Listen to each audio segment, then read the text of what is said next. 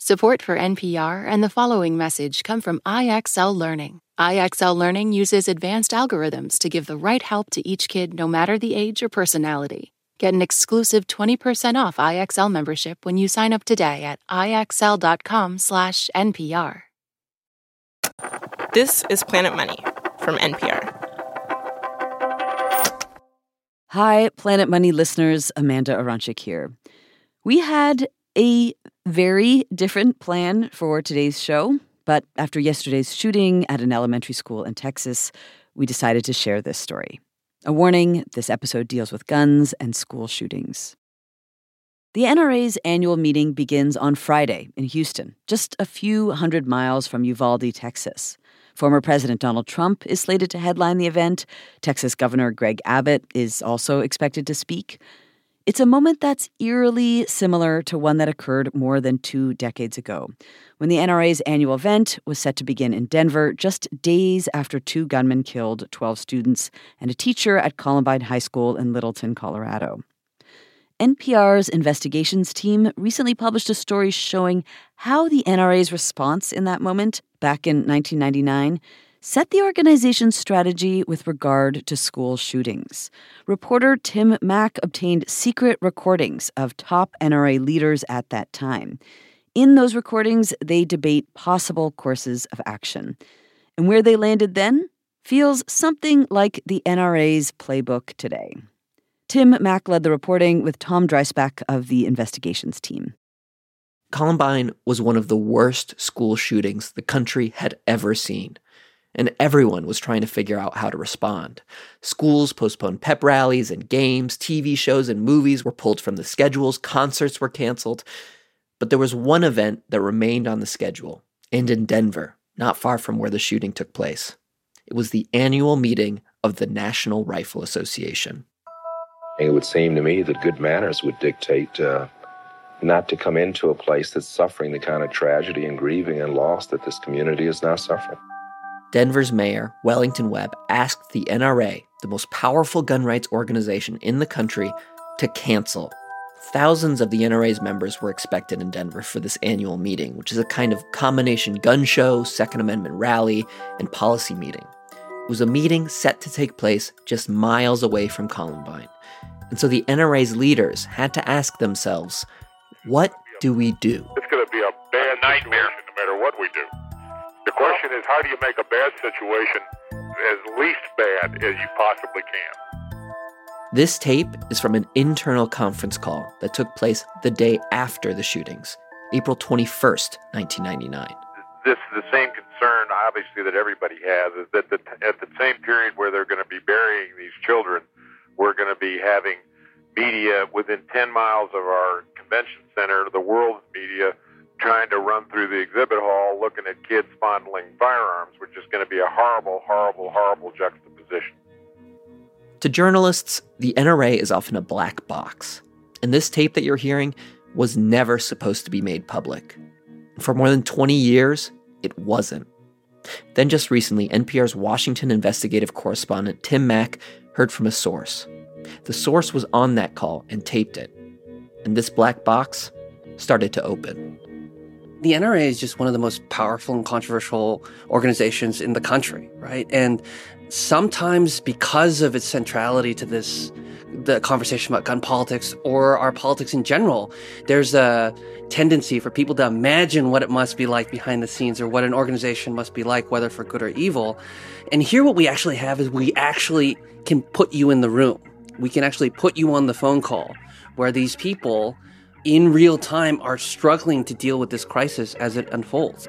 The decision the NRA would make was about much more than Columbine and the crisis of that particular moment. In the next 2 decades, school shootings would number in the hundreds, and the decision executives made on their public stance in Denver in 1999 would echo again and again when the NRA responded to the next mass shooting, and the one after that, and the one after that. But how they got there, that was surprising. And it's coming up after this break. This message comes from NPR sponsor E-Trade from Morgan Stanley. Take control of your financial future with E-Trade. No matter what kind of investor you are, their tools and resources can help you be ready for what's next Now, when you open an account, you can get up to $1,000 with a qualifying deposit. Terms apply. Learn more at eTrade.com/NPR. Investing involves risks. Morgan Stanley Smith Barney, LLC. Member SIPC. eTrade is a business of Morgan Stanley. In this country, some truths aren't self-evident. In NPR's Black Stories, Black Truths, a collection of stories as wide-ranging and real as the people who tell them, we celebrate the Black experience for all its soul and richness. Search NPR Black Stories, Black Truths wherever you get podcasts. All right, we are back. I'm Tom Dreisbach, and our guide to this story is NPR's Washington investigative correspondent, Tim Mack. Tim recently got a hold of these secret tapes from the NRA conference call that took place just one day after the Columbine school shooting in Littleton, Colorado. And on this call, top NRA leaders were trying to figure out what to do about this big NRA meeting coming up, about 10 days away. We're all here. Mary Corrigan, Craig, Jim Land. Who all is on this conference call? It's everyone that's important in the NRA. Angus, Tony, Kane. We're talking the executives, the officials of the organization, senior staffers, lobbyists, outside advisors, PR consultants, and it really underlines just how critical this moment is for the NRA, right? They're in total panic mode. Everything's just flying at them, and they've never really dealt with something quite this dramatic before. What are the stakes for the NRA? What is their dilemma in this moment? So they've got a number of serious problems. Firstly is a financial one, right? This conference, which they do every year, costs millions and millions and millions of dollars to put together. It's their marquee event. And it's also one of those events where they spend a lot of their time fundraising. A lot of the money they take in every year comes as a result of the person-to-person connections that come as a result of this conference. So money is a big issue. Another issue is it's really one of those kind of pump it up kind of conferences where people network, it's where friends get together, it's where gossip is exchanged.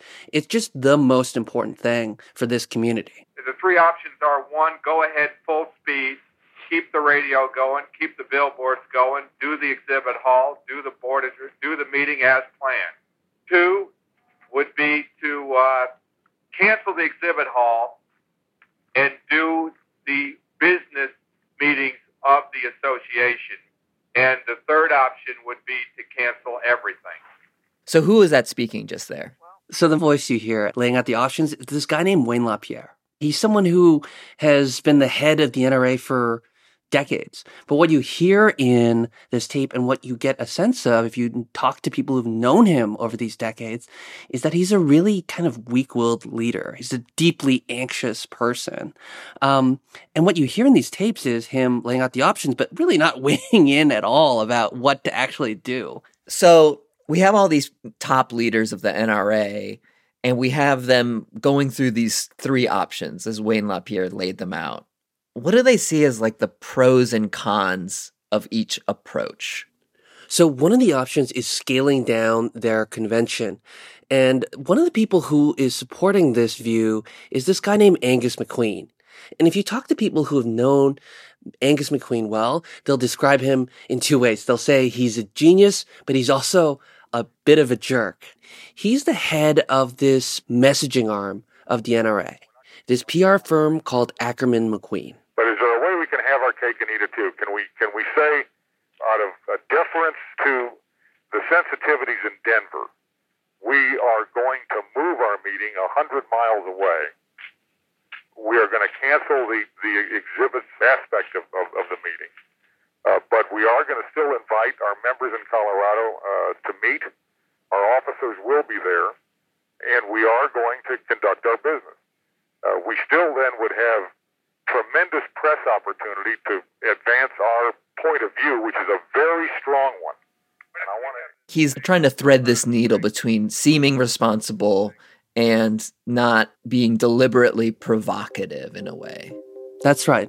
And this is really what the tape is about, is that if they're too deferential, it'll be like they're culpable for these shootings. It'll be as if they were acknowledging defeat and adopting the media's narrative that they're responsible for the shootings at Columbine. So that's one of the possible paths, this sort of middle ground. What's the pro and con of just canceling the whole thing because of what just happened in Columbine? Is there anyone who says, let's just cancel it all? Well, I think that there's real resistance from the NRA to cancel it all with the money spent on this, with all the travel plans. Would it be smart to use language like rescheduled and postponed instead of canceled? What do you mean? It implies an expectation to continue on with our business as usual, but just at a less sensitive time. There is an emotional difference between postponing and canceling. One big con is that if they cancel it, they won't have an opportunity to respond to the criticisms that are going to come their way. It's like they're ceding the ground to all the people who would criticize the NRA. They won't be able to respond as quickly. Yeah, let's not forget that there's some pride involved here, right? That if they were to cancel, it would seem to them and their members and the media and everyone else as if they were accepting defeat in this arena. And so there's a lot of resistance to that idea. Listen here to Jim Land. He's a top official of the NRA at this time. I got to tell you, we got to think this thing through, because if we tuck tail and run, we're going to be accepting responsibility for what happened out there. That's one very good argument, Jim. On the other side, if you don't appear to be deferential in honoring the dead, you end up being a tremendous shithead who wouldn't tuck tail and run, you know? So it's a double-edged sword. That guy right there talking to Jim Land, that's Tony Macris. He's a strategic advisor for the NRA and has been working with the NRA for many, many years. I don't know what the answer is, but I know this. It's far worse to go out there and be painted as a bunch of insensitive, disrespectful turds than it is to say, we're sorry it happened, and we'll bow out. It's so remarkable to hear them talk about how they come across. I guess I'm used to the NRA being very confidently not caring about how they come across to people who might be their political opponents, right? That they're not so worried these days about seeming maybe a little insensitive. And yet here on this call, they're really worried about seeming insensitive.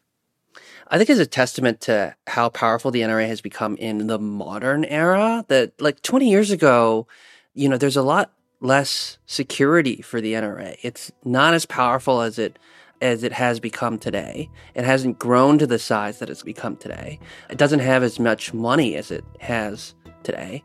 And so it survives based on how the public perceives them at this point. And this is an NRA that no longer exists. There are a couple other voices that are important on the call. This guy named Kane Robinson, he's an official in the organization, longtime NRA secretary. How do we look, Kane? Is there something concrete that we can offer, not because guns are responsible, but because we care about these people? Is there anything, does that look crass, or, if we... You mean a legislative?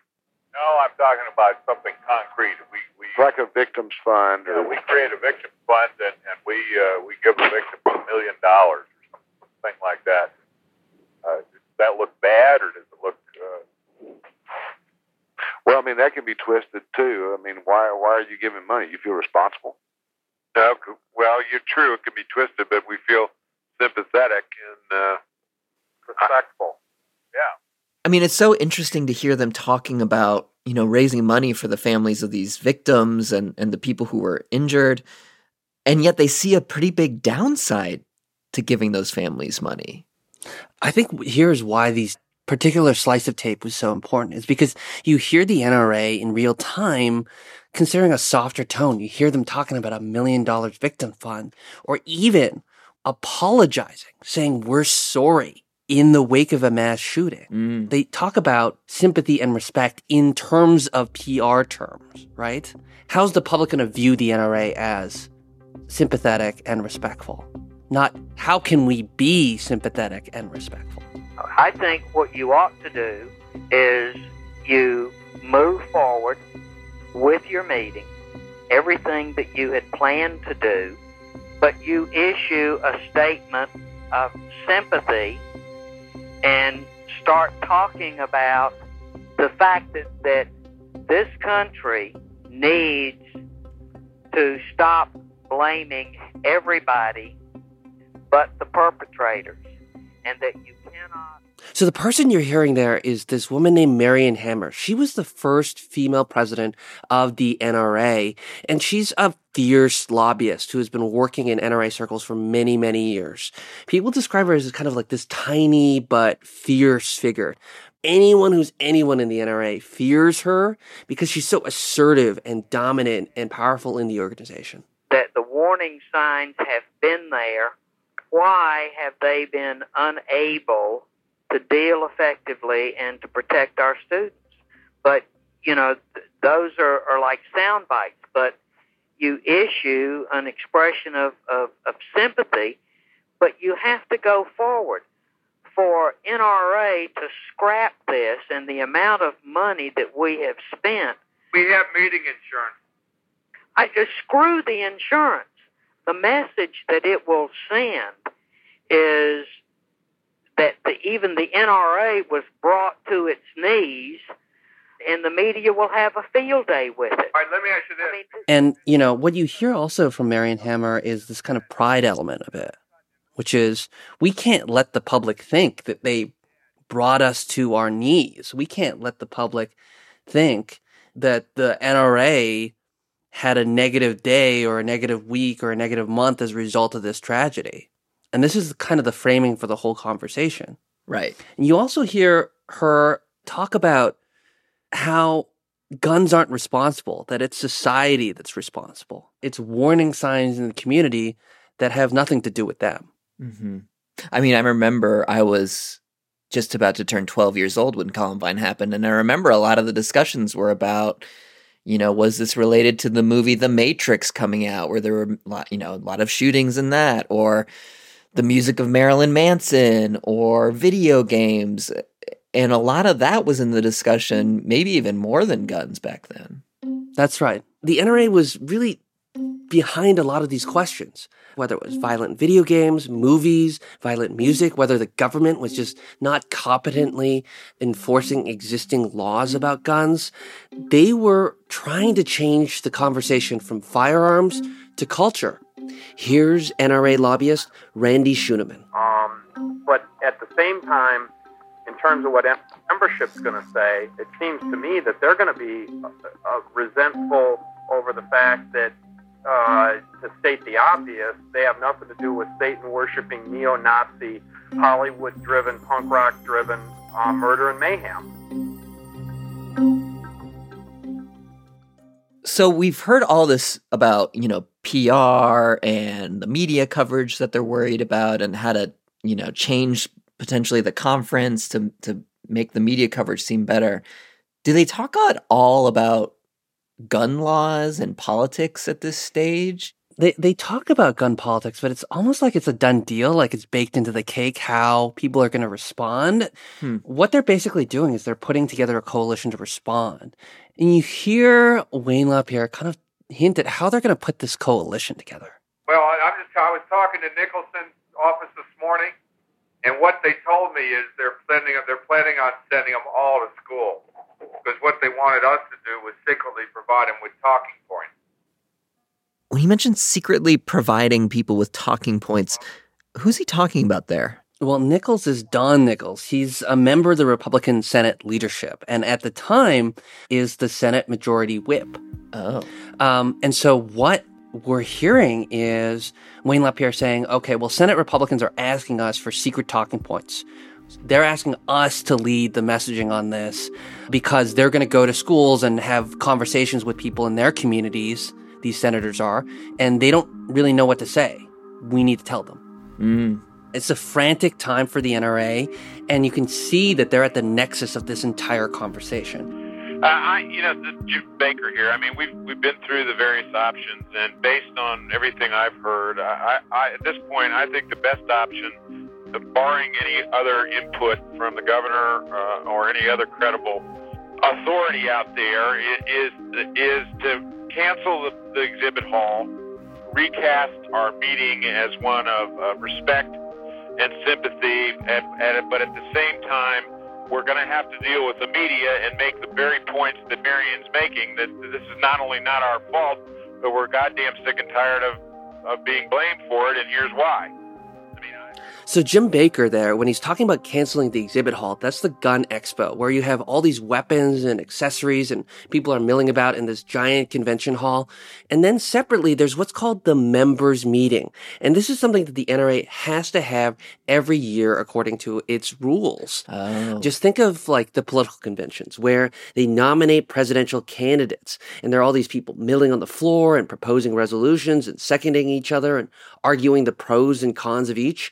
And Wayne LaPierre is worried about this meeting getting out of control after Columbine and embarrassing the NRA. You know, the other problem is the people you are most likely to get in that member meeting without an exhibit hall are the nuts.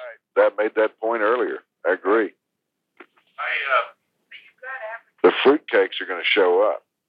Whoa. Okay.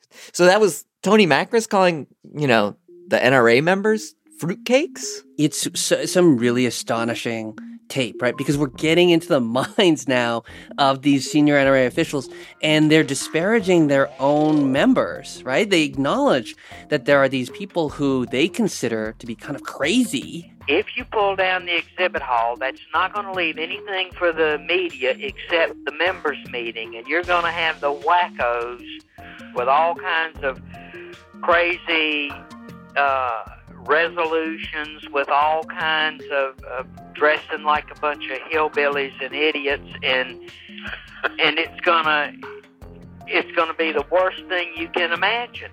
Wow. Okay, so that's Marion Hammer calling some of their own members wackos, hillbillies, idiots. I mean, it sounds like they're really almost embarrassed by some of their own members.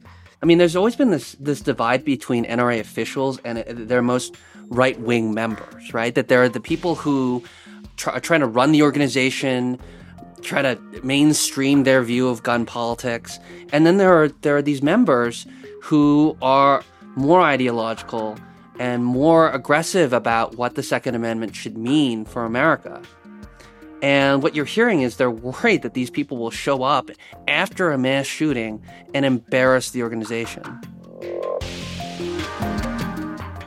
After the break, what the NRA ultimately decides to do about this meeting and how that changed gun politics in America.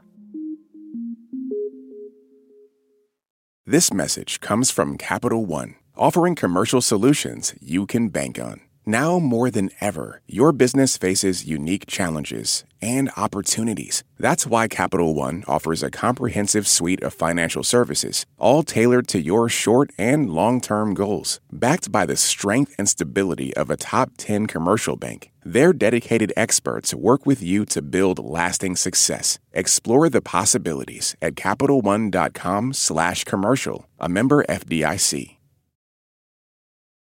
Last year, over 20,000 people joined the Body Electric study to change their sedentary, screen-filled lives. And guess what?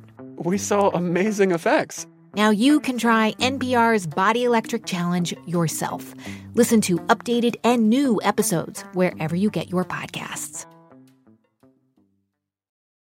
All right, we are back. I'm Tom Dreisbach. We've been talking about the different camps within the NRA and this internal debate over what the organization should do about its big upcoming meeting after the Columbine shooting. That meeting was supposed to take place in Denver, Colorado, not far from the shooting. And some in the NRA said they should delay the meeting. Some said move it somewhere else. Some said create a victims fund. And others said don't back down. Don't change anything. So Tim, what did they ultimately decide? What they really do is they land on a middle ground, that they're going to cancel the festivities and the exhibit hall, but they are going to still plan for the meeting itself. I think we're all kind of reaching consensus here. I mean, nobody likes the situation, but I think what we have is a kind of a architecture here for trying to make the best of it, and that's what we just have to work like hell for. The strategy is to live another day at this point. You bet. And what they're really relying here is on the strength of their message and the people who will deliver it. And that's Wayne LaPierre, of course, and the NRA president at the time, Charlton Heston. And for people who don't know, Charlton Heston was, a longtime Hollywood actor. He was in Planet of the Apes, the version from the 60s. And then he went on to become, the public face of the NRA in the late 90s and early 2000s. That's right. All based on the strength of his kind of booming, godlike voice. Literally, wasn't he Moses? How can I lead this people out of bondage? What words can I speak that they will heed? So yeah, he plays Moses in the Ten Commandments, right? So that gives you a sense of the sort of almost moral authority he drew from his acting career. So we have the same right as all other citizens to be here, to help shoulder the grief, to share our sorrow, and to offer our respectful, reassured voice to the national discourse that has erupted around this tragedy. Yeah, it's interesting hearing a lot of that message now coming through this incredible, booming voice of Charlton Heston. Our words and our behavior will be scrutinized more than ever this morning. Those who are hostile towards us will lie in wait to seize on a soundbite out of context, ever searching for an embarrassing moment to ridicule us. So let us be mindful. The eyes of the nation are upon us today. It's almost like Charlton Heston is trying to talk to them to say, be careful because of Columbine. The cameras are really on us. Think about what you say before you say it. Is that him trying to kind of rein those folks in, at least, on behalf of the leadership? That really seems to be what's happening here, right? That you hear them translating what they were strategizing about into a warning for some of their own members who, behind the scenes, they expressed a lot of concern would embarrass them. So they really had to be mindful about the message that they were sending at this conference because it was an event that was highly covered by national press. I'm curious, now that you and NPR obtained these tapes and we've published excerpts from these tapes, what has the NRA said about all of this? So after NPR obtained these tapes, we reached out to the people who were on them for comment. And of course, we also reached out to the NRA before publication. What we did was we gave them transcripts of the clips that we were thinking about using. And the NRA responded. They called it a quote-unquote hit piece that was coming. The NRA also said that we were invoking Columbine to promote an editorial agenda against them. And what's so interesting about this is that in responding this way, they're using the same playbook that they created and was shown in these tapes from over 20 years ago. They're trying to change the topic from the core issues in these tapes. Could you just give a sense of where the NRA stands right now? The NRA is really in shambles financially. In 2018, they almost couldn't make payroll. That's a serious problem for any organization to be in. The New York Attorney General launched an investigation and after 18 months accused the NRA and Wayne LaPierre and 3 others of contributing to the loss of more than $64 million in just 3 years. Wow. This is something that the New York Attorney General called fraud and abuse.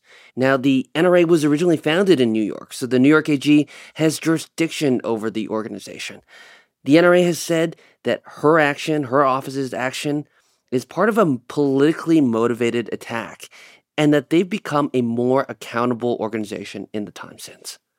So, when we look back now at these tapes that you just obtained and can hear these executives, some of them who are still with the NRA, talk about the strategy, I mean, what do those tapes tell us about the NRA and gun politics and how those have evolved over the last 2 decades? The tapes really show the NRA's policies and its playbook being developed in real time. Just take a listen to what Heston said back in 1999 to close out the convention this is all about. The dirty secret of this day and age is that political gain and media ratings all too often bloom on fresh graves. That line, which was originally strategized on these NRA tapes, is something they use over and over again in the years to come, but they say it in slightly different ways. Take a listen to Wayne LaPierre talking after the shootings at Sandy Hook in 2012. Out of respect for the families, and until the facts are known, the NRA has refrained from comment. While some have tried to exploit tragedy for political gain, we have remained respectfully silent. This theme that you can't talk about firearms policy after mass shootings continues throughout the years. Here's Wayne LaPierre after the shootings in Parkland in 2018. As usual, the opportunist wasted not 1 second to exploit tragedy for political gain.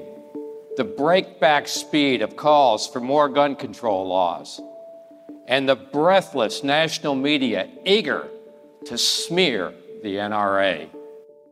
So what do you think these tapes tell us about the NRA and gun politics over these last 2 decades?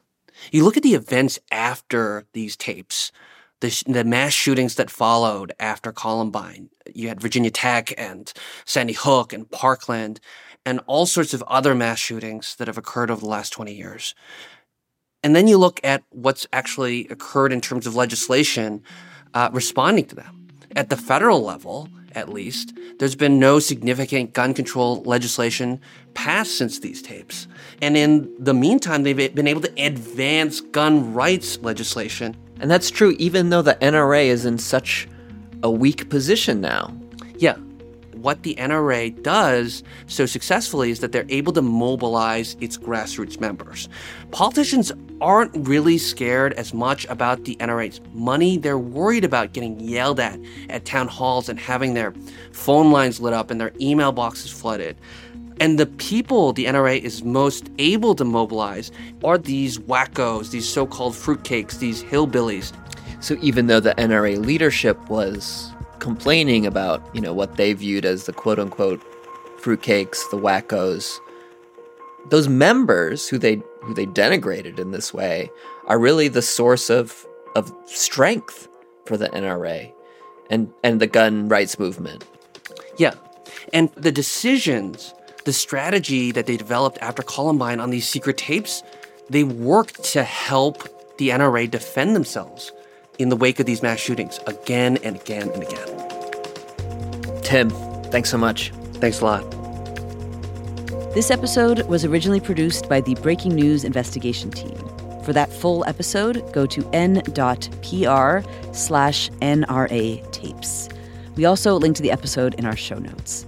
The original episode was produced by NPR's investigations team and the Enterprise Storytelling Unit. In investigations, Monica Estatieva is the senior producer, and Barry Hardiman is their senior editor. Tim Mack reported this episode. Robert Little is the senior supervising editor on investigations. Bruce Oster leads NPR's Enterprise Storytelling Unit, and Liana Simstrom is the supervising producer. Sound design by Thomas Liu, with support from assistant producer Justine Yan. And Stu Rushfield engineered this episode. The Planet Money version of this episode was produced by Emma Peasley and edited by Jess Jiang and Molly Messick. It was engineered by Gilly Moon. Planet Money's executive producer is Alex Goldmark. I'm Amanda Aronczyk. This is NPR. Thanks for listening. Support for this NPR podcast and the following message come from Easy Cater, committed to helping companies, from nonprofits to the Fortune 500, find food for meetings and company events. With online ordering and 24/7 live support, learn more at easycater.com. This message comes from NPR sponsor Rosetta Stone, an expert in language learning for 30 years. Right now, NPR listeners can get Rosetta Stone's lifetime membership to 25 different languages for 50% off. Learn more at rosettastone.com/NPR. All that sitting and swiping, your body is adapting to your technology. Learn how and what you can do about it. I really felt like the cloud in my brain kind of dissipated. Once I started realizing what a difference these little breaks were making, there's no turning back for me. Take NPR's Body Electric Challenge. Listen to the series wherever you get your podcasts.